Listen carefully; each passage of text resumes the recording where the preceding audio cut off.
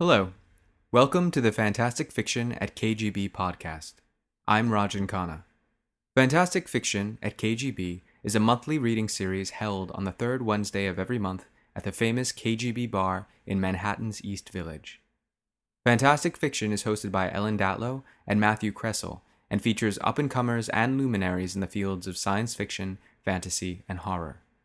The following audio was recorded live at the KGB bar, so please excuse the various background noises, bumps in the night, and other disturbances that you might hear. It's a live reading in New York City, and anything can and often does happen.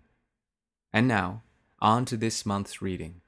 We hope you enjoy the following recording, and we thank you for listening. All right. We're going to get started. Can we lower the music, maybe?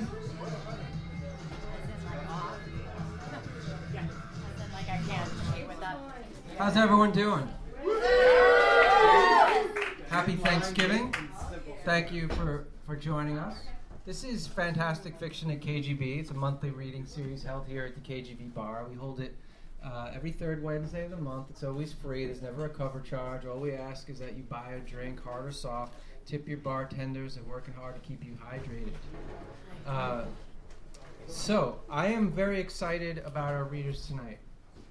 We have Liana Renee Heber and Kat Rambo going to read for you tonight. I have been a fan of both of their work for a long time. I can't remember when I met either of them because we go back a long time, but they always just astonish me, not just with their productivity, but the creativity and just the constant production of just incredible work. So. I'm super happy about that. We do have some books for sale. Mm-hmm. Liana has a number of copies here. What do we have? The Eterna Solution, mm-hmm. I have my whole Eterna File series. The whole Eterna File series. So, and Kat, what do you got? Do you have books for sale? Kat does not have books for sale. I have science fiction writer trading cards. Yes. Did you hear that? She has science fiction writer trading cards. And also, there is something called the internet now I heard of that you could use this thing called Google and find their books and buy them, and the authors would really appreciate that, and so would their publishers. Ellen Datlow, my partner in crime here, is also giving away some books, The Best Horror of the Year, Volume 9. 2017. So at the... paperbacks and one audio book. So 2 paperbacks, 1 audiobook. So at the break, Ellen's going, at the beginning of the second half, before Kat reads, Ellen is going to raffle them off with some trivia questions that she hasn't figured out what they are yet. But she will still stump you. No, hopefully not. So, next month, December 19th, we have Nicole Corner-Stace and Maria Devana Headley. So hope you'll join us for that. Yes. January 16th, Victor Laval and Julie C. Day. Yes. February 20th, F. Brett Cox and Pang Shepard. March 20th, Molly Tanzer and Carrie Lavin. Yeah. April 17th, Nathan Ballengrid and Arcady Martine or Martin? Martine. Arcady Martine. May 15th, Kaya Shante Wilson and Simon Stranzis. I don't have. Do you have past May? I only have up to May. But yeah, so one more month. Well, we have some people for not. We have TBA, so they're our favorite guests. But we hope you'll join us in 2019. 2018 was a really great year, thanks to you guys.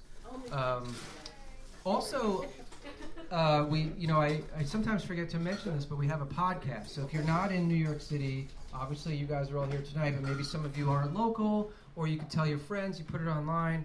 We have a podcast. So if you go to kgbfantasticfiction.org, all these readings are streamed on our podcast. You can listen to it anytime. So this is a great way for people who don't live in the city to hear great readings.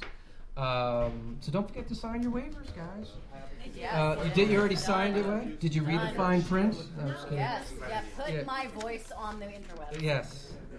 All right. So, do we have any other announcements? I think that's... How did Joy do on the mailing list? Oh yeah, so if you want to be on our mailing list, we send out just a couple emails a month about the upcoming readings. It's at kgbfantasticfiction.org.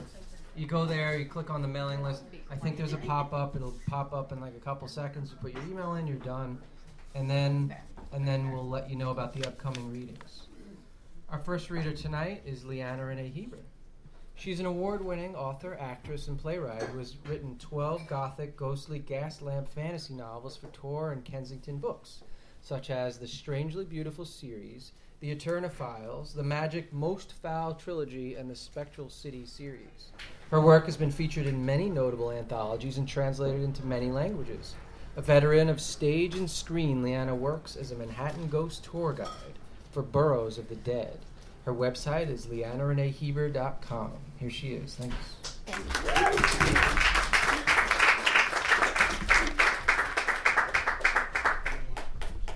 Thank you, darlings. I'm so glad to be back. Thanks for coming out tonight.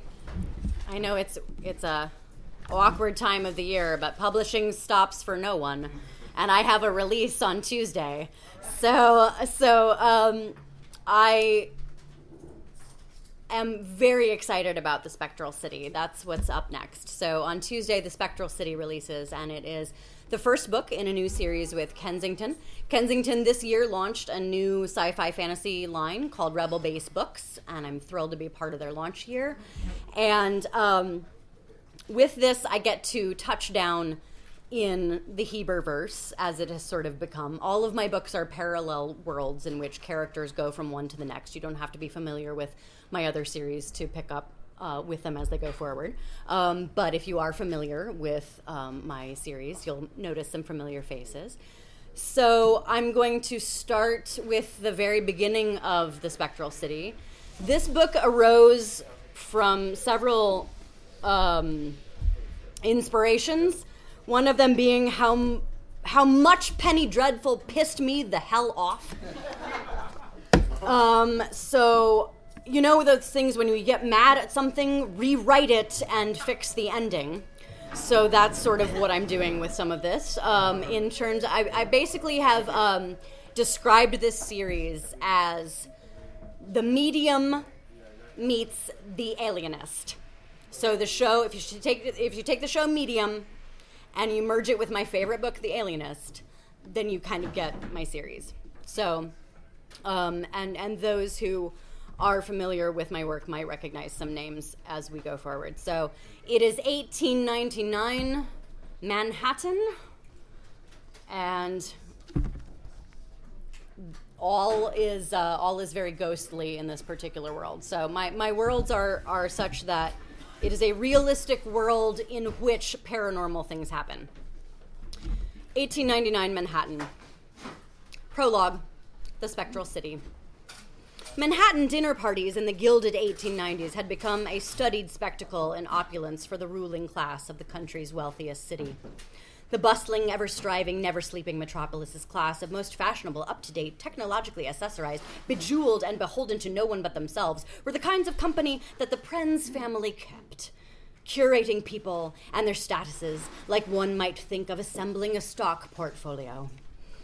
That's how it appeared to Margaret Haythorne as she floated into the parlor for light aperitif. She knew the types, their predilections, their concerns. Margaret had been born into wealth during her young life. She'd been quite enamored of high society's trappings, dalliances, and luxuries, their petty dramas, and the consequential ways their decisions affected the city.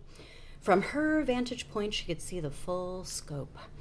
She had seen and learned much since those days of carefree, impetuous youth. Not only had she come to understand the tired adage of money not buying happiness, but she realized that Poe had been onto something with the Mask of the Red Death. There were dangers in being too shielded, too gilded, too able to make up one's own rules for life, too easily sheltered away from the horrors and the cares of the world. She could feel a sense of dread here, now, as if the Red Death were lurking in the hallway just beyond. Maybe it was, clad in some beautiful House of Worth gown or some finely tailored frock coat with satin lapels.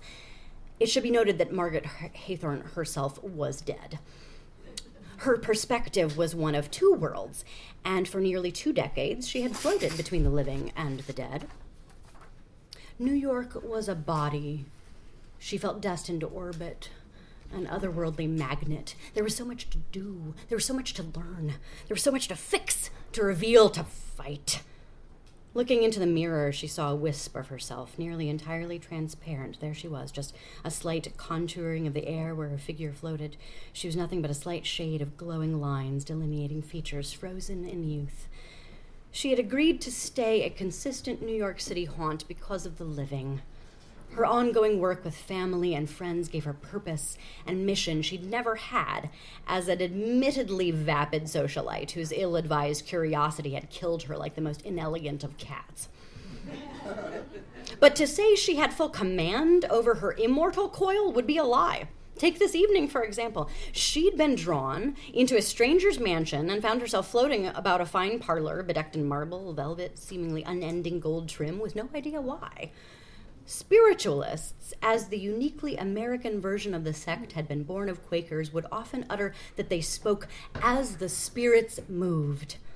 Sometimes the spirits, too, were moved by unseen forces and unfathomable hands. She had been moved here for reasons she hoped would reveal themselves. Surveying the room, floating along behind the present company at a sufficient distance so as not to strike up complaints of drafts or chills, offered Maggie the clues of family name and fortune. Framed images on the parlor walls featured images of beautiful women in frothy day dresses holding decorative bottles, boasting the great calming and healing powers of Pren's tonics. This is where she was, the Pren's mansion. This family had been on her mind. Something was not right about this place, about this family, and the spirit world knew it. She now floated above the mantelpiece, littered with objects dart from around the world, and watched the festivities unfold. There was a medium present, or at least she was costumed as such, with an embroidered set of robes, a turban, and too much eye makeup. The most theatrical ones, who appropriated religious aspects of other cultures and muddied the meaning right out of them with fetishistic Orientalism, tended to be the most fraudulent ones. So Maggie was certain it wasn't the medium who had summoned her directly into this place. No, fellow ghosts had drawn her in. 2 grayscale children, one dressed in traditional garb of a skirt and vest, the other in shorts with shoulder straps straight out of a Bavarian folk tale. The grim storybook children pointed to the mantel between a set of candelabras. Sat a simple box with a latch. "Open it," the little girl begged. "We've been weakened here and nothing responds to our touch. Open it. Show everyone. Throw it." Maggie knew from working with ghost colleagues and mediums on a spate of recent mysteries that living subjects under possible investigation react vastly differently to poltergeist activity. She had no idea what she was about to set in motion, but she didn't have anything to lose. Eve Whitby, the young lady to whom Maggie had pledged the work and gifts of her spirit, would be cross with her for acting on such a hunch without informing her. "There are protocols, paperwork. One can't just barge in and begin levitating family belongings." She chided, as if she were a bemused mother, not a 19-year-old taskmaster, a brisk old soul in a youthful body. But here was the opportunity to engage with an actual object that might be hard evidence and not conjecture. No detective could work with conjecture. She'd learned it was their least favorite word and a liability they couldn't afford. It was clear that none of the living people in the room saw the 3 spirits. As there were no indications, no shudders, no looking around as if suddenly unsettled, no brushing down the hackle of small hairs on the backs of their bejeweled or satin-swathed necks, a poltergeist would prove the most surprising, unsettling, and least expected event of the night. The fact that the medium didn't look around or sense any presences when Maggie or the children appeared revealed the woman as a fraud. The trick would be mustering the energy, the momentum to move an object. She'd long since forgotten what being corporeal felt like, and that had always been the easiest way, to just simply interact with an object like you would have done in life, feeling a phantom limb in reverse. Overthinking it was also a curse, so she just allowed herself to rifle through a memory box of every time she'd been humiliated or patronized at an event like this during her corporeal life. Just because she'd been in high society didn't mean it had ever been kind to her. It treated young, eligible women as pretty cattle sold to the highest bidder in the marketplace of social climbing. This surge of frustration, that was enough. She swatted a weightless hand at the metal box. It went flying and landed at the center of a floral Persian rug, opening and spilling its contents, a stack of photographic images. Cries went up everywhere. All adults in the room reacted with a jump or a vocal start. Bodies leaned in, but no one approached the box or its contents. Maggie took a moment to stare at the pictures she'd revealed to the company. Something bothered her deeply about their nature. They were all posed with props and scenery, costumes, crowns, halos. There was something too stilted about the figures, something eerie about their features. Post-mortem photography. When it was so common, one learned to tell the difference between images of the living and photographs of the dead. Often a photograph of a dead loved one was the only picture a family had of them. But these were more elaborately staged than Maggie had ever seen, far more than was custom. Maggie stared at the ghosts of the two young children, 7 years old, who had fierce, defiant looks on their faces as they took in the horrified expressions of the living. She saw a photograph lying there of the two of them in their Bavarian garb, posed with a shepherd's crook and a prop sheep. Their eyes were closed, but their eyelids had been painted with eyes as if they were open. A tall, thin, dour-looking man in a fine umber-brown suit coat strode forward, his long face elongated in a frown, his auburn hair graying at the temples. The man scooped up the strewn images with an irritated sigh, glaring in the direction of Maggie. This man, she determined, must be Apren's patriarch. What were those? A young woman sitting on a velvet settee asked, leaning forward curiously, her blue silk gown pooling around her. Everyone stared at their host, who offered a thin-lipped smile. Confiscated property from a wayward friend. I've been known to minister to those among my station who are lost. This is a friend's collection. What an unfortunate fetish, to covet deceased who are not his kin. I took them away, lest he be haunted. Perhaps I have brought a haunt upon us instead. What an ungodly thing. Isn't that right, Madam Nightstar? Maggie nearly snorted at the unoriginal stage name of the medium. The man turned to the medium, who was white as a sheet. Oh, of course. Mr. Prenz, of course. Maggie wanted to interject that there was nothing inherently ungodly about a spirit in the least, but the man ushered everyone out of the room. Once the parlor door had closed behind the last guest, the towering man closed the distance between himself and Maggie in 2 easy strides. Naughty girl. The man clucked his tongue, staring at Maggie directly, eye to eye. That answered whether or not she could be seen by him. He hadn't given her any clue before. Wily. How did you get in? He pressed. Maggie turned towards the children. They were gone. Just passing by, Maggie replied, unsure if he could hear her. Well, now that you're here, stay indefinitely, the man said with a leering grin. He moved to the door, to a switch along the wall that surely controlled the lighting. She had assumed from the opulence of the home that the lighting was electric. It was too bright, had a harsher quality, and the man made it only more so as he turned a knob and the lights grew even brighter, impossibly so. The room grew blinding. Maggie squinted, raising an incorporeal arm over her eyes as if she could shield herself. Along with the bright light came a hum, a rising, a whirring, grating noise like a mechanical roar. The sound hurt, the light burned. She felt as though she were being torn apart. She opened her mouth to scream, and then utter darkness. Chapter 1.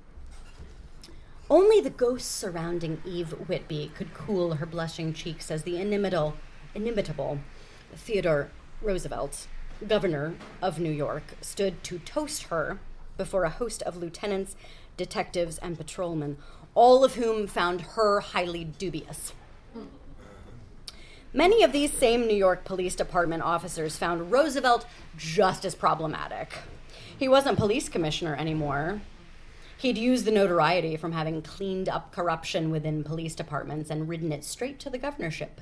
But as some detractors noted, the man could not leave well enough alone. So here he was, meddling again with the police, and Eve was at the center of it. While Eve tried to appear confident in most situations, being at the center of a crowd made her nerve-wracked and flushed. When one followed a calling, passion was often a driving force that was greater than self-assuredness. Whole departments turning to her and lifting glasses made her stomach lurch and waver like the transparent, hovering ghosts glowering about the room who made her work possible. She looked down at the hem of her black dress, simple light wool attire of clean lines and polished buttons. She'd designed to look like a police matron's uniform, but in the colors of mourning. When she took on this department, she donned mourning, not out of sorrow, but in celebration of her co-workers, the dead. I am a woman of particular purpose, she thought, an internal rallying cry. Any moment, Roosevelt was going to make an announcement about the Ghost Precinct, the project she'd put everything in her young life on hold to spearhead. Taking a breath, she steadied her feet, shifting the heel of her black boots on the smooth wooden floor. She glanced in a mirror and tucked an errant, thick black lock of hair back into her bun, trying to shift her pallid, nearly sickly-looking expression into something that appeared more commanding. The manner in which the three ghosts at the edge of the room were bobbing insistently in the air meant something. They had something to say and were her most vocal operatives. Vera, Olga, and little Zofia, who was actually wringing her hands. Eve had asked that her operative spirits not come tonight for fear of distraction, but they had come regardless. She ignored them, though their behavior made her nervous. Something was wrong. She couldn't ask what. Not now, not in the spotlight, in front of a crowd who didn't trust her. Roosevelt, dressed in a white suit with a striped waistcoat, his iconic mustache moving with his expressive face as if it were punctuating his dialogue, adjusted his wire-rimmed glasses, lifted a glass, and bid his fellows do the same. I give you Miss Evelyn H. Whitby, daughter of Lord and Lady Denbury, and I bid you toast the inception of her Ghost Precinct. Now, because we live in an age of skeptics and charlatans in equal measure, we're not going to go public about this precinct beyond our department heads here. We don't need undue fuss. We don't need hysterics. What we know conclusively is that this young woman's talents aided in solving 2 brutal murders to date. As we near a new century, no one knows what new crimes will come with it. But one thing we can count on is that there will always be the dead, with a perspective that none of us have. It's foolish to leave a resource untapped, especially as this city grows by the thousands every month. We await many more resolutions and have directed her to cases that have gone cold. Perhaps, dare I say, she and her colleagues may even garner a few premonitions to stop a crime before it's even begun. To the young lady and her ghosts, whether you're a believer or not, she has assured me there's nothing to be afraid of. There was a polite, if less than enthusiastic, clap of hands. Nothing to be afraid of, Eve repeated to herself. That's your purpose, to make ghosts a less frightful reality for those who do believe, for those who can see. You are their champion. You're the voice of the departed.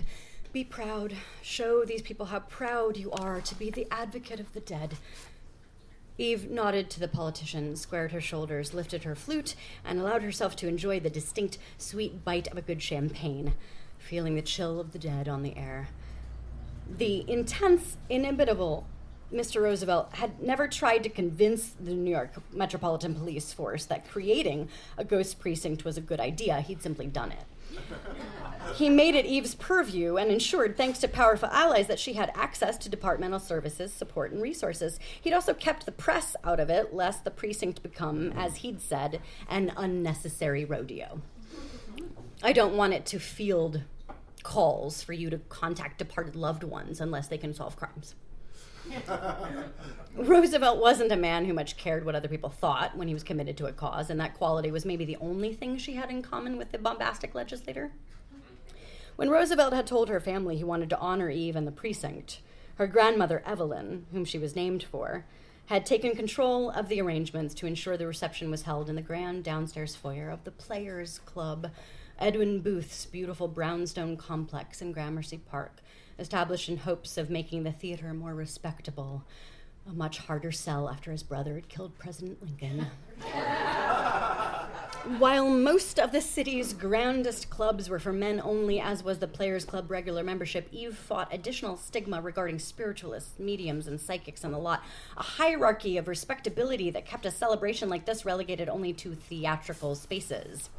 Whether they were believed or exposed as frauds, people passionately loved or hated a woman who spoke with the dead. There was hardly a middle ground. She could not be entirely lauded. She would always be considered suspect. Eve had heard one detractor say that people like her were for parlor tricks, not politics. The man had been a New York congressional representative and had stood in the way of her department when it was first being finalized with the police commissioner. Roosevelt had ignored him and had bid Eve do the same. She was hardly as positioned or as powerful as the governor, but she tried to follow his lead. The gifts Eve manifested placed a distinct strain on her family. Not wishing to bring loving parents any inconvenience, let alone pain, she tried to black out her gifts once. That effort had nearly killed her at age 9. When she tried to stop hearing the dead, migraines had seared her head for weeks and she couldn't eat or sleep. Only when she'd opened back up to hear the murmurs of the spirit world could she breathe again, her fever breaking and life returning to her paranormal normal. The reality of this precinct meant she could never go back on her talents. The dead would never let her. Roosevelt was staring at her. So were her ghosts. Expectantly, so were all the men. "Would you like to say a few words, Miss Whitby?" Roosevelt prompted. She wouldn't have liked to, as really, nerves always got the better of her if she was put on the spot in such a manner, but this was necessary. Taking a deep breath, she reminded herself that this department was her mission. It was not about her. It was about respect for the great work of mediums and all the good the dead could do for the living, just like Edwin Booth had sought to lift up the profession of theater by this grand space. In this day and age of charlatans and magicians in the guise of spiritualism, I blame no one their skepticism. In fact, I encourage it. Skepticism offers investigative integrity. A questioning mind solves a case. My specific and unprecedented precinct hopes to earn continued trust by the thing we could all agree on, solving crime and easing suffering. She could see the unsure faces before her, some bemused, some seeming openly hostile. Every woman encountering a predominantly male field had seen these same faces, even without her subject matter being additional fodder for derision. Her nerves crested, but she kept talking. She believed above all in her mission, and no critic could change that. However unorthodox the means, she continued, raising her voice and commanding more of the room, however unprecedented the methods, our aims are mutual and always will be. Ghosts are far too often misunderstood, and I hope that by working with them in proven, positive ways, our work can begin to change the perception of hauntings. Spirits can walk where we cannot, hear what fails our mortal senses, and keep the most vigilant of watches when we must take our rest. I hope you will see them as a help, not a horror. She finished not with a request, but a demand. Thank you for your support. Hear, hear, Roosevelt exclaimed. Now, enjoy refreshments and the fine company. I'll be here if any of you men need me, and Miss Whitby has been gracious enough to agree to answer some questions from the department present, provided they're posited with all due respect and transparency. I didn't clean this filthy force up for nothing. Well, I reckon the Ghost Precinct will be our most transparent department of all. Roosevelt slapped a hand on a serving table and enjoyed his pun amidst a few grins. When asked Eve's opinion on Mr. Roosevelt, she had once replied that he was a man who wanted to preserve wilderness so he could shoot things within it. That summed him up, she concluded. She found that many of his ideas were sensible, but she was often baffled by his road getting there. But no one could deny he was a compelling, larger-than-life character who never failed to surprise. Grateful was her most abundant sentiment. She'd been given steady employment, without which, like all the many strong working women around her, she'd go mad. The moment she'd signed paperwork on the precinct, the constant dull ache that rested at the base of her neck, even if she wasn't having a migraine, had eased. It was as if the whole of the spirit world that had clutched at her from behind had released their talons ever so slightly. It was a world that wanted to be seen and acknowledged, and that's why it sought to communicate in such a wide array of methods. Now it could be seen in a whole new light and given responsibilities. At 19 years old, when most young women of any kind of title in society were very busy with their seasons and hoping for a well-placed marriage, Eve found she had no interest in following the path for supposed peers in the city. Of course, there was the occasional ball she attended due to the pressures of her father's lordship, her grand's high society dealings, her grandfather's Metropolitan Museum of Art soirees. But theirs were generally philanthropic functions that had great purpose, not dances meant to pair up eligible bachelors with debutantes. The former suited her, the latter bored her. Here at the Players, the fireplaces were roaring as the new electric fixtures were buzzing in a juxtaposition of ancient and modern light and heat, making the room so warm that the ghostly retinue on the margins caused a much-needed draft. But she couldn't keep ignoring them. If she did, they might start throwing things, and now was hardly the best time for a poltergeist. Roosevelt held up his hand, hailing Eve as if he wished to speak with her, but men in tailcoats blocked his path as he took a step forward. As legislators were forever called upon for favors, the veritable inferno of energy that was Roosevelt was immediately beset by an entourage. Eve took this chance to slip away into another room where the ghosts and she could speak freely. Glancing around, she moved to an opening in the crowd, preparing to make her way to whatever empty, dark space she could find in the grand place. But a young detective stepped into her path, and she paused with a smile she hoped did not appear strained. She recognized the dark-haired, clean-shaven, sharp-featured man with rich brown eyes ringed in blue, a distinct gaze that pierced her right to the core. During a recent case, Eve's ghosts had bid her examine a crime scene herself, as they were having trouble describing it. While she had not been welcome at the site, and it was assumed she would both be in the way and taint the evidence, this man had quelled the protesting officers on duty. He had found a place for her to stand within view of the exsanguinated body and take notes.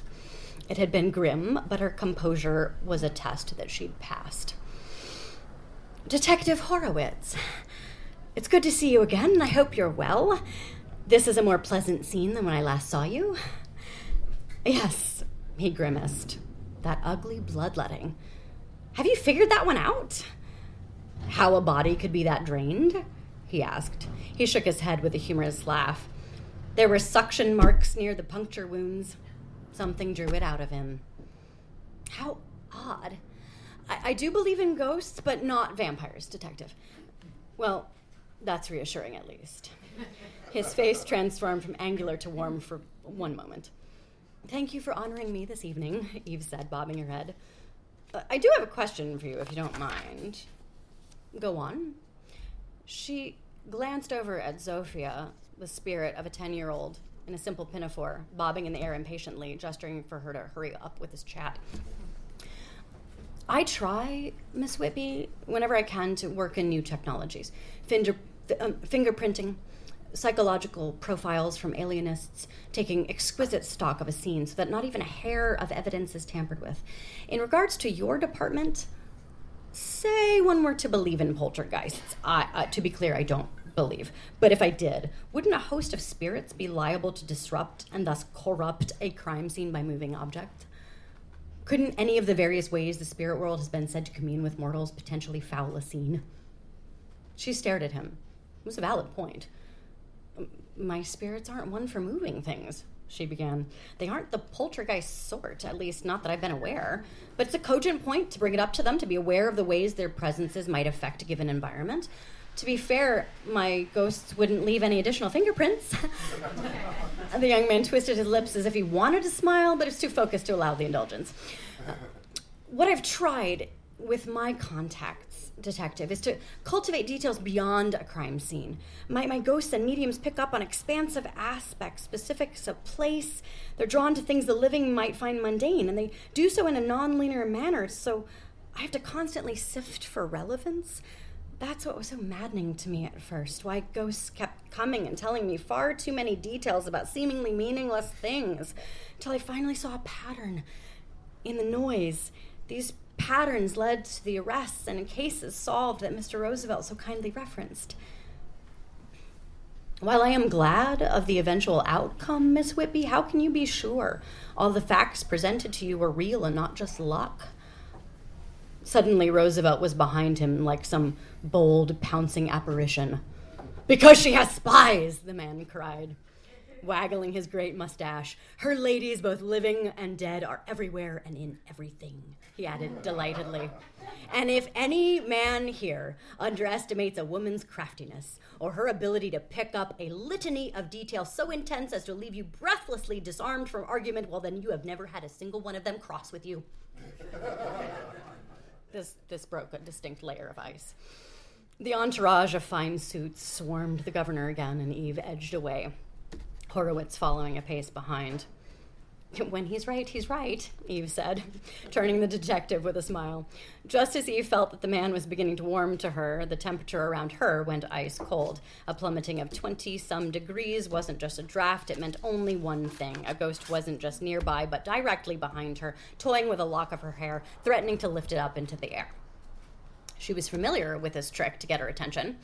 Eve smoothed the lock back down again and gave a sideways glare to the spirit. "I look forward to your further questions, Detective, but if you'll excuse me for the moment." She turned away, crossed around the corner of the next threshold, and stared into the eyes of the chill directly. Her best young scout, little Zofia, floated before her in full grayscale, dark hair back in a haphazard bun, in a plain work dress, blackened just slightly at the hem, the only reminder of her premature death in a garment district fire. Because the ghosts who communed with Eve were full consciousness spirits, her burned body wasn't what became a shade. This was her silvery soul. The agony of death was long shed. Souls were glowing whole, while the body's raw materials turned to dust. Spiritualism's greatest and most comforting gift was this reassurance. I'm sorry to disturb you, Eve. I really am, but you have to know," she said in a thick Polish accent, her ghostly voice never heard above a whisper, no matter how empathetic.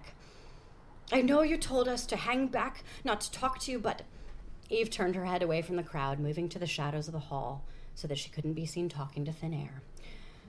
"But," she murmured through clenched teeth, "Margaret is gone," the spirit replied. Eve blinked at the spirit. The spirit wavered in the air, blinking back. "Gone?" Eve prompted, not entirely sure what Zofia meant. The spirit world was full of comings and goings. "Gone, gone," Zofia insisted. "None of us ghosts have any sense of her. Candle is out. We've tried everything. There's no waking her. There's no summoning her. This world or the next, we cannot find her. Our Maggie, she's gone." Eve reeled. What could be worse timing? Just as she was on the cusp of being taken seriously, her best asset was dead. Again. Thank you.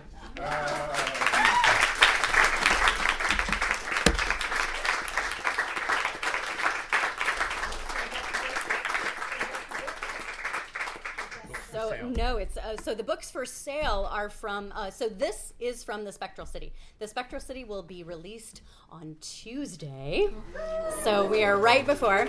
And if you go on to all of my various media sites have links to a little pre-order campaign. I just discovered today that the little gift that Kensington will send you if you give them the confirmation number for your order, it's a beautiful Victorian key, which is also a bottle opener. So I'm really excited about this. This is very on brand for me that you get spirits with spirits.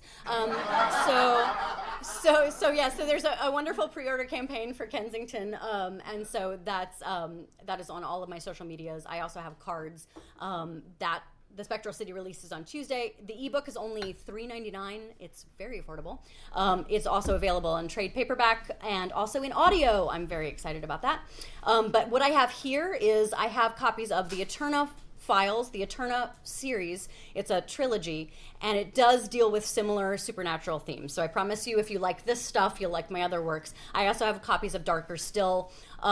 Eve Whitby is the daughter of the two characters in Darker Still and that trilogy. So she's carrying on the family legacy of the paranormal. So I will be happy to answer any questions. Again, if you are able to support the Spectral City, I'm really grateful. And we're having a launch party next Thursday at Word in Brooklyn.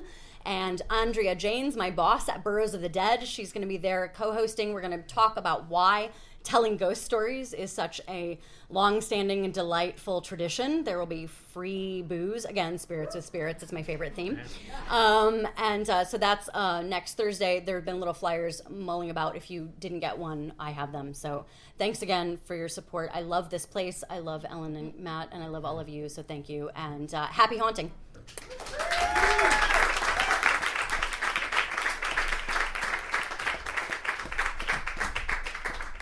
Thank you for your haunting reading.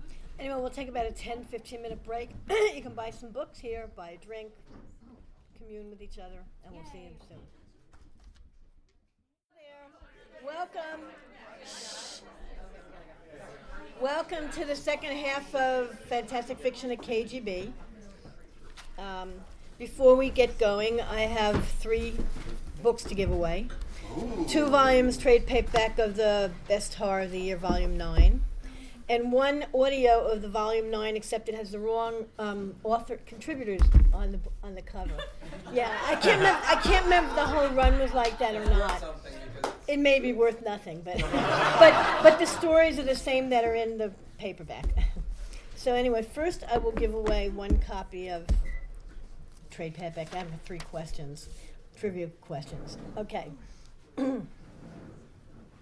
All right, how many volumes of the year's best fantasy and horror were published by St. Martin's Press? Wow. That's easy. Come on, guys. I would think you people read my stuff. Yes? 32. No. Try again. 3. For the year's best fantasy and horror with me and Terry? And then Gavin and Kelly and me? Yeah. 12. Nope. Oh my gosh, I didn't think it would be that hard. Okay. Whoever's closest. No. Yes? You're closest. But unless someone has a closer guess, I'll give it to you. No one. No. Okay, you got it. It's 21. 21 volumes. Can you pass it over? If you want, I can sign it later. Okay. I'll give away. Next one is another copy of the trade paperback. All right. Terry Windling and I co-edited 6 volumes of adult stories based on fairy tales. You guys are not going to get this. Anyway. What is the only one of the 6 volumes whose title doesn't exactly follow the others in structure? I know. Hey, they're usually too easy. Did you think these were easy questions? Well, usually they're too easy. So all right. Well, what do I do instead? I mean, how do I make it an easier one? I'll tell you the answer, but let's figure out an easier. All right. All right. Does anyone know the title of the first book in the series? Oh God. Okay, let's try something else. All right, well, I'll go to my 3rd question, which you're not going to know either, probably, and then I'll figure out another. Okay. Which horror anthology of mine has had 2 different editions, one in the UK, where it was a full volume, and it won the World Fantasy Award, and later, I think the next year, it was published in the US, and it was much shorter. Anyone? To the Wikipedia. Okay, I'll give you the answers, then I have to figure out how to do the other questions. But anyway, that was Little Deaths. And the second question was Ruby Slipper's Golden Tears. Because and Terry hated it, but the problem was we needed a title right away. And I thought it was perfect because, although that's the only one that was, as I said, was, different from Black Swan, White Raven and Black Heart, Ivory Bones. And she didn't like the Ruby Slipper's Golden Tears, but it kind of went, and we had to go to production fast. So now, what else do I ask? It's easy. Anyone else have a question? Have a question? Can you think of anything? Easy? Can I think of anything easy? Well, it's got to be. It doesn't have to be something of mine. 5 years old. That you didn't mention already. Just ask what the names of your cats are. Oh, okay. All right. Well, someone. You cheated. That's not fair. Okay, that's not fair. All right. Come on, someone who is. Social Security number. No. Someone who is disqualifying themselves and will give me a good question. Oh God. All right. Velocity. Laden or unladen? Shoot. I didn't know this was going to be so hard. Usually I have questions that are so easy that no one even has to think about them, and so I wanted something more difficult. Well, who's been in the most of your anthologies? I don't know. I'd have to figure it out. Okay, does anyone know the most recent anthology that Terry and I co-edited? Anyone? Come on, guys. Oh yeah, I know this one, but I can't say it Why not? because I'm in it. So what? He has a copy already. No, but I mean I can't win. Actually, that's not it. That's not it. Terry didn't co-edit Alice with me. I did it by myself. No. What? You might as well say it. Spit it out. After. No, it's Queen Victoria's Book of Spells. So anyway, Which I am in. yes, I know. So you don't get it. So no one gets it. Wait a minute. I feel like I'm already disqualified. All right. Well, Something about Alice in Wonderland. oh God. This is should I just throw it? You know. Find out if someone's had a birthday recently. Okay. There you go. Did someone just have a birthday or is about to have a birthday? October what? 30th? Somebody born in October 30th. Did someone say October 30th? You October? Oh, I thought you said June. No, October 30th.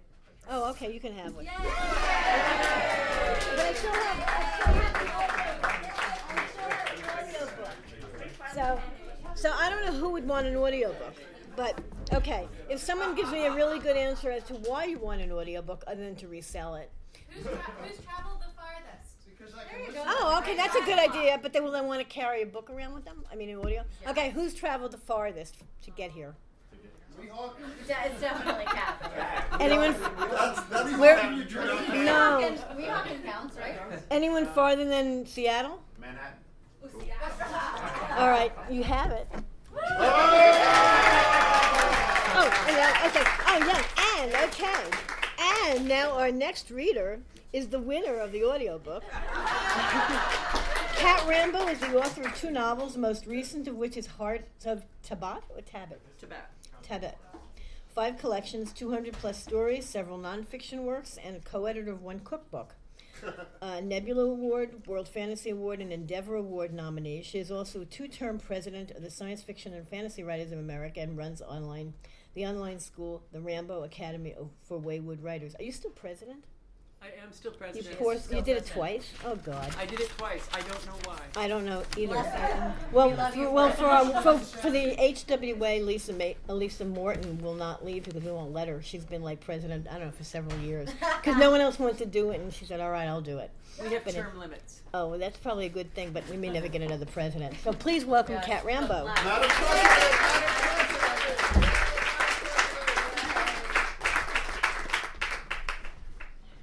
I think my birthday was November 14th.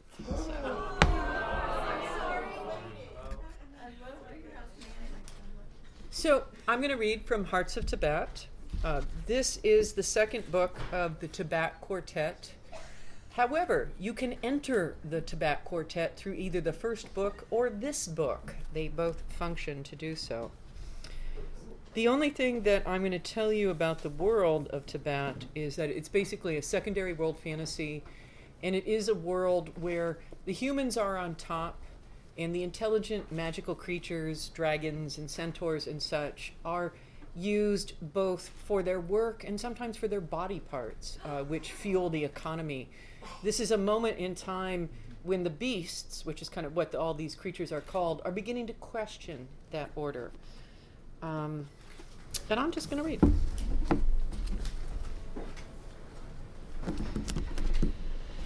Obedience was a horrid name because it really wasn't something you could pursue the way most people pursued their names.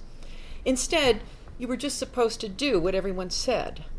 Mama had said it was a special name and that she'd picked it very carefully, but Obedience wondered how true that could actually be. With 8 daughters, maybe her mother had gone out of her way to find a name intended to minimize trouble. Everyone else in the family was named something easy, and that was another of the many unfairnesses that ruled Obedience's life. What was she supposed to be obedient to?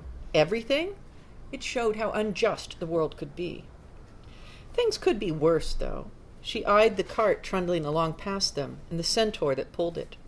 The ragged shawl around his shoulders, fastened with a wooden button, barely reached to his midriff, showing a line of bare flesh before it flowed into horsehair. His hands, each as large as her head, were wrapped around the cart harness, bearing the weight rather than letting most of it rest on his shoulders. Beasts had to do whatever their owner told them to. Apprenticeship was like that, but your master couldn't kill you or hurt you too bad, and sooner or later you were done with that and could practice a trade. She thought about apprenticeship a lot lately. Everyone else had theirs, and she didn't. It was very hard being the youngest, even though everyone thought it wasn't and called her the baby and told her she had it easy. Being the youngest meant there were 8 older sisters to boss her around and tell her what to do and why whatever it was that she was doing was wrong and against the teachings of the temples. Being the youngest meant you had to follow whenever an older sister got the idea that she wanted to go somewhere on her free day, but they would never go with you. Obedience mused on all of this as she followed along behind Grace, kicking lumps of ice out of the way. Her shoes were soaked through, and she'd reached the point where she didn't think her toes could get any colder. Her jacket had grown too little, but compassion was not ready to hand hers over yet, so a line of cold belted her unpleasantly. She would have rather stayed inside.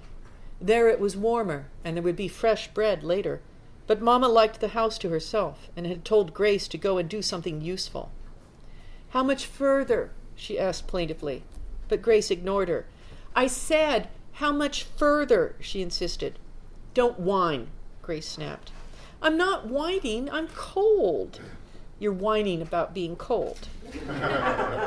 Obedience searched for a good retort, but Grace was much better at arguing than she was. All of her sisters were better at everything, only because they were older, and they all liked to rub it in. Maybe that wasn't true.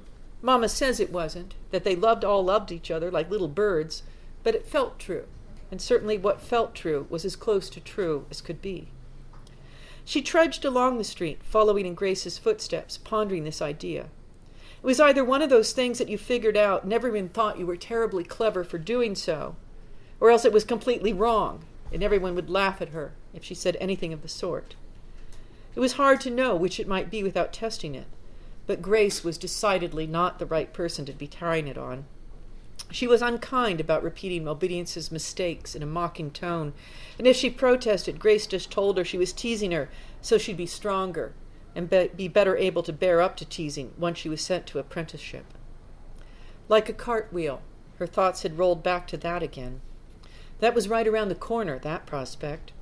After your first decade, you were sent out to work, and half your pay given to your family, and the other half to the temples, who provided so many of the staples of life, like the mushroom gruel that was their daily breakfast, and often the main ingredient of their dinner meal as well. "Grace," she asked despite herself, "when you were first apprenticed to the tailor, did you know that was what you wanted to do? Or did it become what you wanted to do because you'd been apprenticed to it?" "I did what I needed to do," Grace said grimly, and Obedience thought to herself that the tone was answer enough. "Do you know where they'll send me?" "Could be anywhere." Grace's voice took on a trace of relish. "I hear Alora's orchards always need workers." Obedience shuddered. The tunnels where the mushrooms called Alora's apples grew, named after the mage who had created the fungus long ago, would be sheltered from the weather, but they were dark and stinking, and she could not imagine what life would be like down there. "That's not an apprenticeship," she said. "Mama said you went to an apprenticeship in order to learn skills. Anyone could grow mushrooms." Grace didn't falter. "Think so? But it's trickier than you think, keeping the right temperatures and dampness, breeding new flavors."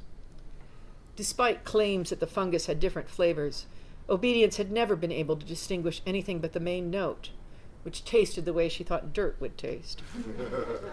Her stomach clenched. Surely that wasn't really where she'd be sent. She smelled bitter smoke amid the damp. "Here we are," Grace said. "Not too picked over yet. We can get firewood at least. We'll go in through the alley." The building had been 2 stories once, the first floor sized larger than the second, with wide windows now smashed and open to the sleeting rain. A few fragments of glass remained here and there, but most of the sills had been picked clean. Grace led Obedience in through a back door that hung crazily on its hinges. Other scavengers stirred here, but no one dangerous. An old man packing up the last of the kitchen equipment. 2 young women dismantling a stove. The girls drifted through the half-burned building, picking up scraps. Obedience found a swath of tapestry, 2 good arms' lengths, with the edges burned away, and they bundled it up tightly, filling their bags with chips of wood as well. In the main ballroom, much of the inlaid flooring had been pried away already, but Obedience discovered a tiger-striped bit, shaped like a diamond, and several triangles of ebony wood, shiny and looking as burned as the wall between this room and the next. "What happened here?" she asked Grace. "It was a gallery. Caught afire in some riot." "A gallery? Like a boat?" Grace's brows met as she gave Obedience a scornful stare. "No. It's a place where people come and look at pictures." "Oh." Obedience considered that. She could understand why people might come and look at pictures. Her mother had 2. Views of the North Stretch River that one of Eloquence's crewmates had painted in watercolors, and all the girls liked to look at the lines of pines and mountains and reeds and water and imagine themselves in that landscape, although only one of them, silenced, seemed likely to follow in Eloquence's footsteps and become a freshwater pilot herself. That was a skill that would yield a good living, for sure. Obedience picked at a square of reddish wood as big as a plate, but it was firmly affixed to the floor. "Do they pay to come look at the pictures?" she asked Grace. Grace's answer was slow, as if she were not quite sure of it. "No, they come and buy the pictures to take home afterwards." Painting was not a trade that Obedience had ever considered. She wondered what sort of apprenticeships painters served. This was a rich people's place, and rich people would pay large sums of money for all sorts of things. She wondered uneasily if painting was a skill that the temples would actually approve of. The fire had burned both sets of stairs to the second floor away. One hung crazily, broken and charred. Grace looked around to make sure that no one was watching before she turned to Obedience. "If I lift you up," she said, "you can help pull me up in turn." Obedience balked. "It looks dangerous," she said. "Mama wouldn't want us doing anything dangerous. She said that when we were leaving, to stay safe." "That's just Mama's way. She always says that," Grace said. She laced her fingers together in a stirrup and proffered it to Obedience. Her scowl made it clear that there was no alternative. Obedience sighed and began the ascent. The journey upward was full of splinters and soot, but both girls made it. They wandered through the rooms here, which were lower ceilinged, but just as once richly appointed as the downstairs had been. Here, too, though, looters had stripped away most of the valuable things other than the built-in furniture, and even there the shelves that had once held drawers gaped openly. Bales of paper, blackened on the outside, fell aside at the touch to reveal white internals, blank and ready for words that would never come. 2 separate suites both faced out over Printer's Row, and in one, rather than looting, someone had smashed a mass of crockery and a number of terracotta house dolls, every trade god possible, it seemed. Obedience picked through the fragments, taking out the faces where she could find them, accumulating them into a little heap of smiles and eyes and pointed noses. "What are you doing?" Grace said irritably. "Those aren't worth anything." Obedience bit her lip and kept down on her knees, sorting through the fragments. She thought to herself that they had value because she wanted them, even if someone else might think they were worthless. Anger smoldered in her like a damp match. "Do you think they'll have some power because they're trade gods?" Grace persisted. "That's foolish. Only the moons are real." "I know that," Obedience said. "I'm not a heretic." "Then why are you sorting those out? Do you think you can put one back together?" Obedience shook her head. Grace pulled at her shoulder, a painful yank. If she were big enough, she'd hurt Grace back. Reluctantly, she swept the faces she had found, 2 handsfuls worth, into her pockets and let Grace move her along. The fire's touch had manifested in every room, charring walls, blackening fabrics. It smelled overwhelmingly of burnt things, which was not a smell that Obedience had considered unpleasant before this day, but now pressed at her nose until she found herself dipping her face into her shoulder, trying to breathe through the fabric of her cloak. Grace seemed unaffected, rushing to anything she thought might yield some value, and forcing her gleanings on Obedience, whose load grew heavier and heavier as they sorted through the rooms. A brass lantern, half a picture frame, the edges gilded, a small glass jar full of some unknown white paste, a handful of yellowy gold feathers, so bright that she thought they must be painted at first. They both froze when they heard the noise from below.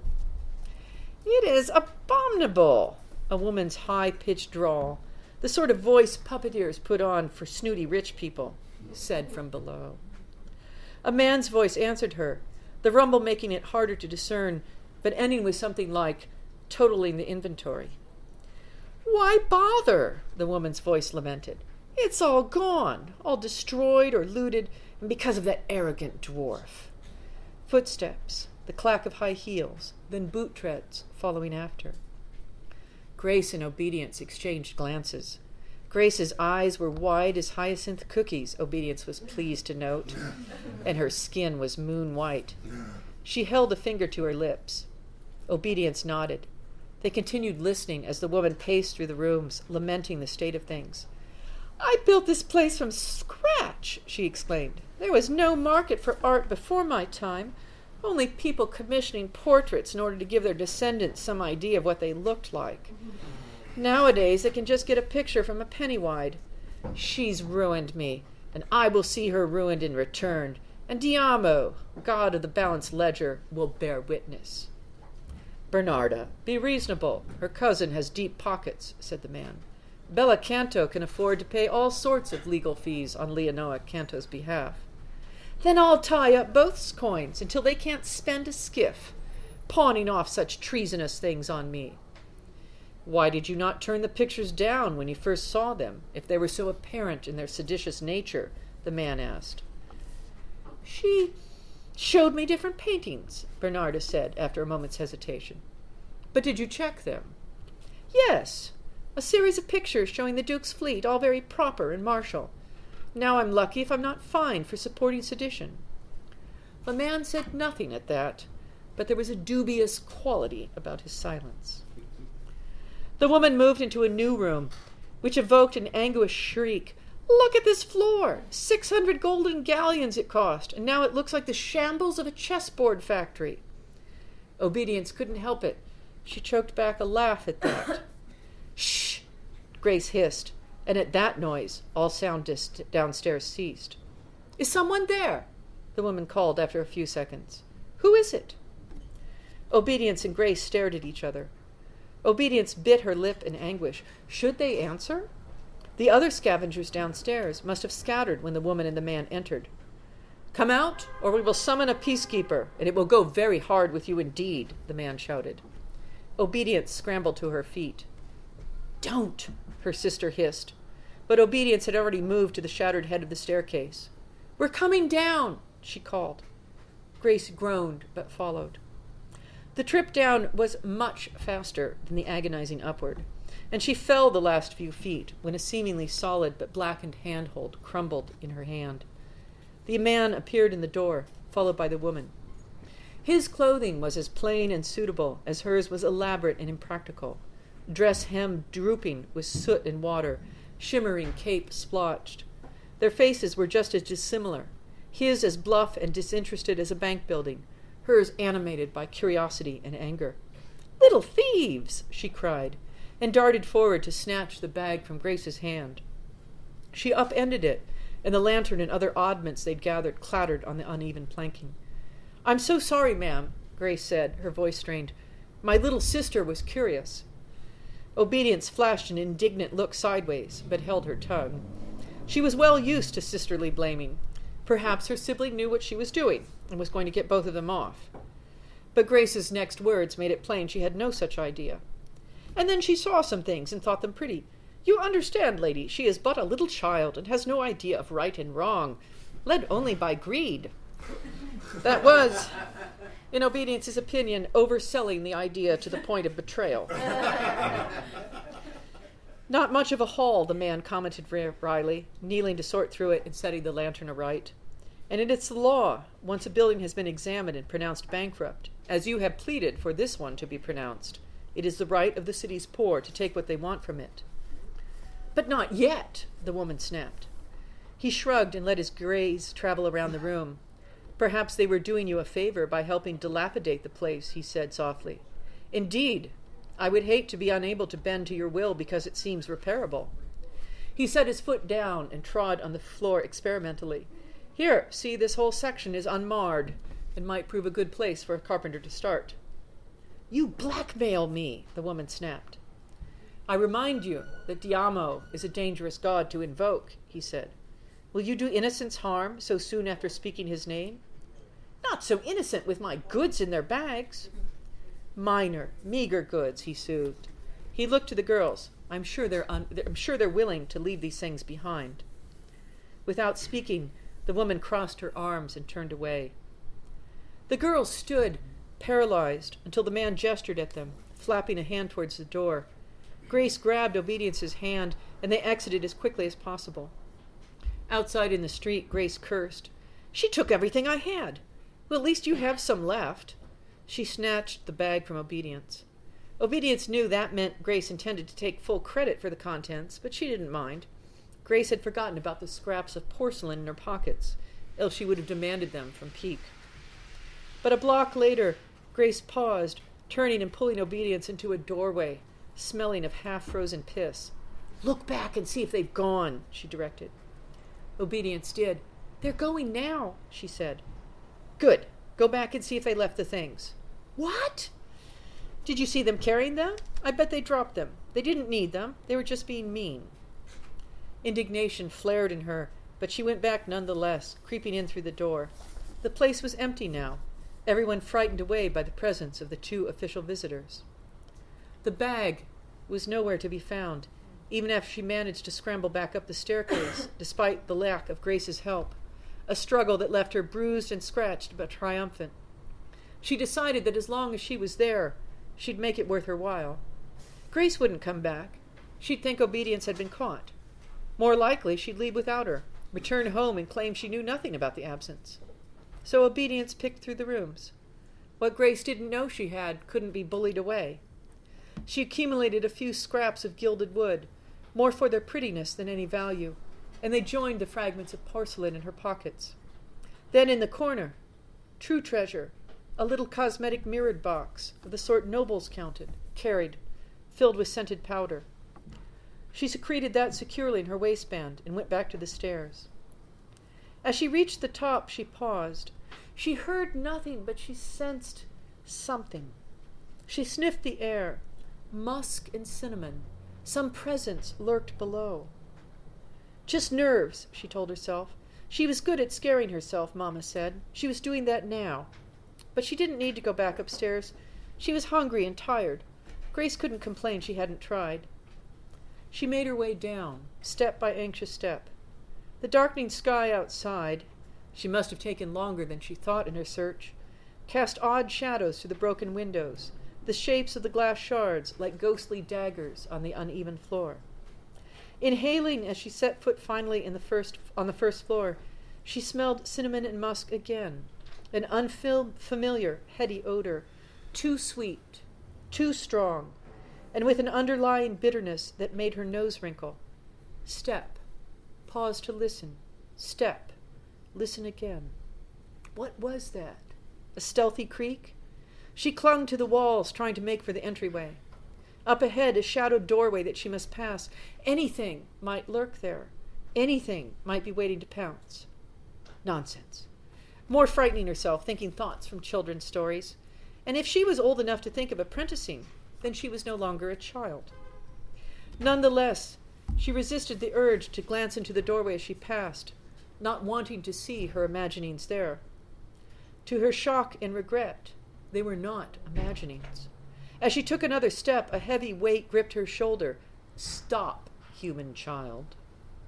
Obedience shrieked and tried to pull away, but the weight knocked her down. She saw a flash of tawny fur. The smell was nearly overpowering, its bitter undernote more pronounced, rank and stomach-turning. "Spy," a voice in her ear. "I have your scent now, little spy." She could hear someone shout in the street, alerted by her scream. She tried to inhale in order to scream again, but the inexorable weight only drove the air further from her lungs. A clatter of footsteps from the direction of the entryway. "I will remember you," the voice hissed. Then the weight was gone, and she lay there shuddering on the cold and splintered floor. Her rescuer proved a street sweeper, who tried to insist on walking her home, but she persisted on going alone. She discovered Grace, improbably still waiting. "Did you get it?" was Grace's first question. At Obedience's headshake, her face fell. This was what had kept her there, not a sisterly concern. "Someone grabbed me," Obedience said. "The man came and chased them away." Grace scoffed. "You're just trying to make excuses." Obedience bit her lip, but said nothing more as she trailed her sister home. On the doorstep she stopped, hand reaching for the door. "What's going on?" Grace snapped. "Something's going on," Obedience whispered. "I can hear lots of people talking." She felt uneasy at the sound of all those voices. What could it mean? But not so with Grace. Her face glowed with sudden joy. "Hurry up! Open it," she said. Obedience did, but before she could step in, Grace rushed past her towards the tall figure in the center of the room, his duffel at his feet. Their brother was home. "Where did you go?" Mama said after the first rush of conversation. Grace gave her a cross-eyed look, as though to say they all knew Mama had told them to go down and find what they could. But Mama just stared back, because they also knew that their brother wouldn't have approved. Activities like that were not exactly counter to temple teachings, but you were supposed to go to the temples if you needed anything. They would provide the basics, from the sacks of dried mushrooms to lengths of plain brown linen, which wore well for summer, and reed cloth, which did not for the winter, and even the simple lessons that would teach a child how to read and write and do their trade sums. The thing about it all was, as their mama had told them all more than once, the temples didn't allow for people wanting a bit of something extra, a ribbon on their dress or a hyacinth cookie. "We be poor enough as is," she growled, without making ourselves seem poorer. And so she started talking to Penumbra and Legio, who their brother would not have approved of at all, because they were not moon temple followers, not even to the point of wearing a coin to show what moon they were born under. Mama liked them because they always seemed to know where one of her daughters could pick up a little extra money, sometimes scrupulously, sometimes less. Before she'd been prenticed out, Grace had served as a lookout a few times, whistling to let her fellows know the Duke's peacekeepers were coming in the middle of them committing what they called requisitioning down at the docks. Their brother Eloquence was different from Penumbra and Legio. Eloquence knew his letters better than anyone, and that was because of his name. Every Moon Temple worshipper had a name that was their trait, the thing they were supposed to pursue in life. If they became priests, that name fell away, and they were something else, and that was interesting, but there really wasn't that much interesting about the temples other than that. The temples were about rules and how to live your life. It seemed to Obedience that those outside the temples might have an easier time of it without those rules constraining them. But it was better not to say such things, because then everyone would pick on you. Still, there were rules for everything. How much you should eat at a meal, depending on who you were with and how many. The song that greets the morning and chases the night ghosts away. The proper subjects of conversation, and so much more, like ugly ropes running everywhere till you couldn't move. But she'd been born into that life, and there really wasn't any way of getting out of that without becoming a heretic and renouncing all her family and way of life. There were members of her family, every single one of her sisters, for instance, that Obedience could have done without. But she wouldn't have given up her brother Eloquence for anything. The youngest, she had little claim to his attention, and simply worshipped him from afar. And now Eloquence was back, and even standing in the same room with Penumbra and Legio, and Mama looking nervously between the trio every once in a while. Because everyone in the neighborhood was there, or at least what seemed to be everyone, a press of people in the room to congratulate Eloquence on having returned from yet another voyage as a river pilot. Another trip meant he would have come back with money, which was a happy thought because there were all sorts of wonderful things that the temple did not provide. And maybe even Obedience would get something new, all hers, that had never belonged to anyone else. She shouldered her way in through the crowd, looking at the corners of the room to see what other children were there. Everyone was wide-eyed and listening to Eloquence, who was talking about river pirates. But he broke off when he saw Obedience and held his arms out to her. She didn't care that everyone was looking at her as she stepped forward and let herself be swept up. He was twice her 13 years and twice as tall. Had he grown even larger when he was on the boat? And he had gone away last autumn and been gone all this time. She savored the smell of him, apples and coal smoke and a little bit of sweat, a good solid smell. Then Silence was at their side as well, pulling on Eloquence's vest, and all the other girls pushed forward, clamoring for attention. Eloquence set Obedience down, and she landed on the floor with a thump of her heels. He gave her a quick grin and a wink before he began digging through his pockets for the presents he'd brought. Everyone that was visiting had brought some food or drink, sometimes even both. Someone brought out pat drums, and someone else a whistle, and then a cord ran home to fetch her guitar, and before long everyone was singing, with only a few people still eating or drinking or talking, but mostly listening to the music, which was wonderful because you didn't often hear that many people singing together, all at once. It had a way of erasing all the bad voices, or at least of finding places where they seemed to fit, and to do the least harm to the overall song. Mama unexpectedly let them all stay up, until the very last visitor had stepped away out the door. Silence and Compassion were yawning, and Grace was actually asleep in the corner, curled up next to Eloquence's duffel, but Obedience remained awake, drinking in each new thing, and all the stories that Eloquence told, wonderful stories of what a day on the river was like, and how in the morning you could see the little dragons flitting back and forth among the cattails, trying to catch frogs. The door closed on the last visitor's heels, and Mama turned to Eloquence. "Well, my boy, I suppose you've earned a bit of a rest, but knowing you aren't ready to take it. What's next?" "I need to visit the moon temples before anything else," Eloquence said, his cheerful voice taking on a somber note. "Why? Is something wrong?" "When I was coming down, a priest asked me to undertake a mission, to bring a boy down to the temples." "What happened to him?" "He was promised to them as a thank you for his sister being saved from illness. The priest entrusted him to me because he was too ill to travel, caught by a ferry bite. The boy didn't know what he wanted, but it wasn't the temples. When he got the chance at the docks, he ran away into the crowd, and no one saw another sign of him. The mage cast a spell, and learned he died already, though we know not how. So I must go and tell the temples all this."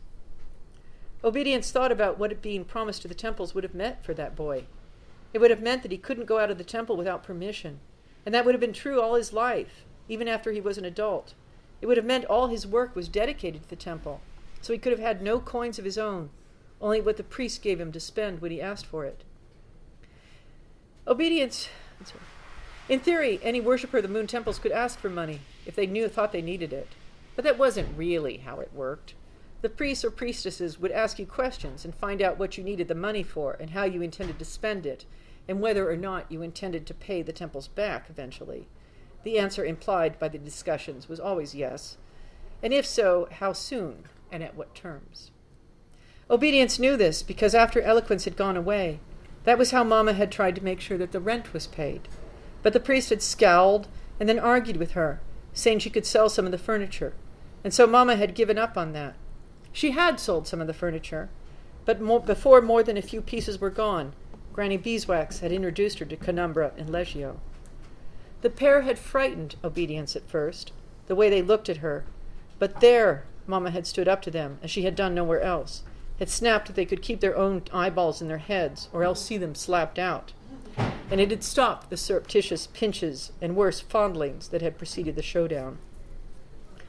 Now they had become second nature, the way they came round to find whichever sisters were available, which was always at least whoever had their purple blessing, the day after that came after 7 days of work by temple law, and the youngest and unapprenticed Obedience. They didn't make her do anything she didn't like, but there was a lot of taking messages from one place to another, and sometimes she wondered why they didn't just hire a regular courier, rather than come all the way to their house to fetch one of the girls.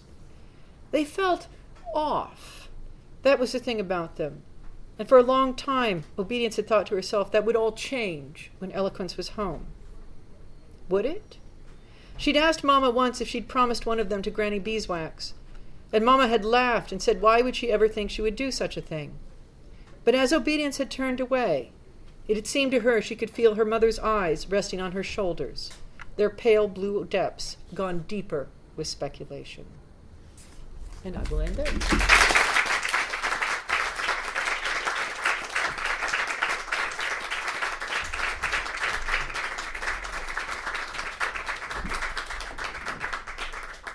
Thank you. So that's for sale now, yes? Kat? Mm-hmm. It's for sale? I mean, It is for it's, sale. You can get it on Amazon, and you could go to Barnes & Noble and special order it. wow, okay. All right. Well, thank you very much. So that's about it for tonight. Thank you so much for coming. Happy Thanksgiving. Have a drink, tip them, tip the bartenders, and we'll see you next month.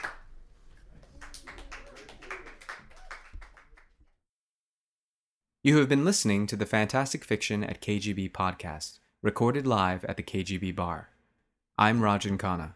We hope you enjoyed what you heard, and we thank you for listening. We also wish to thank Gordon Linzer for providing the audio. And always, thanks to our many fans of Fantastic Fiction at KGB for supporting us all these years. See you next month.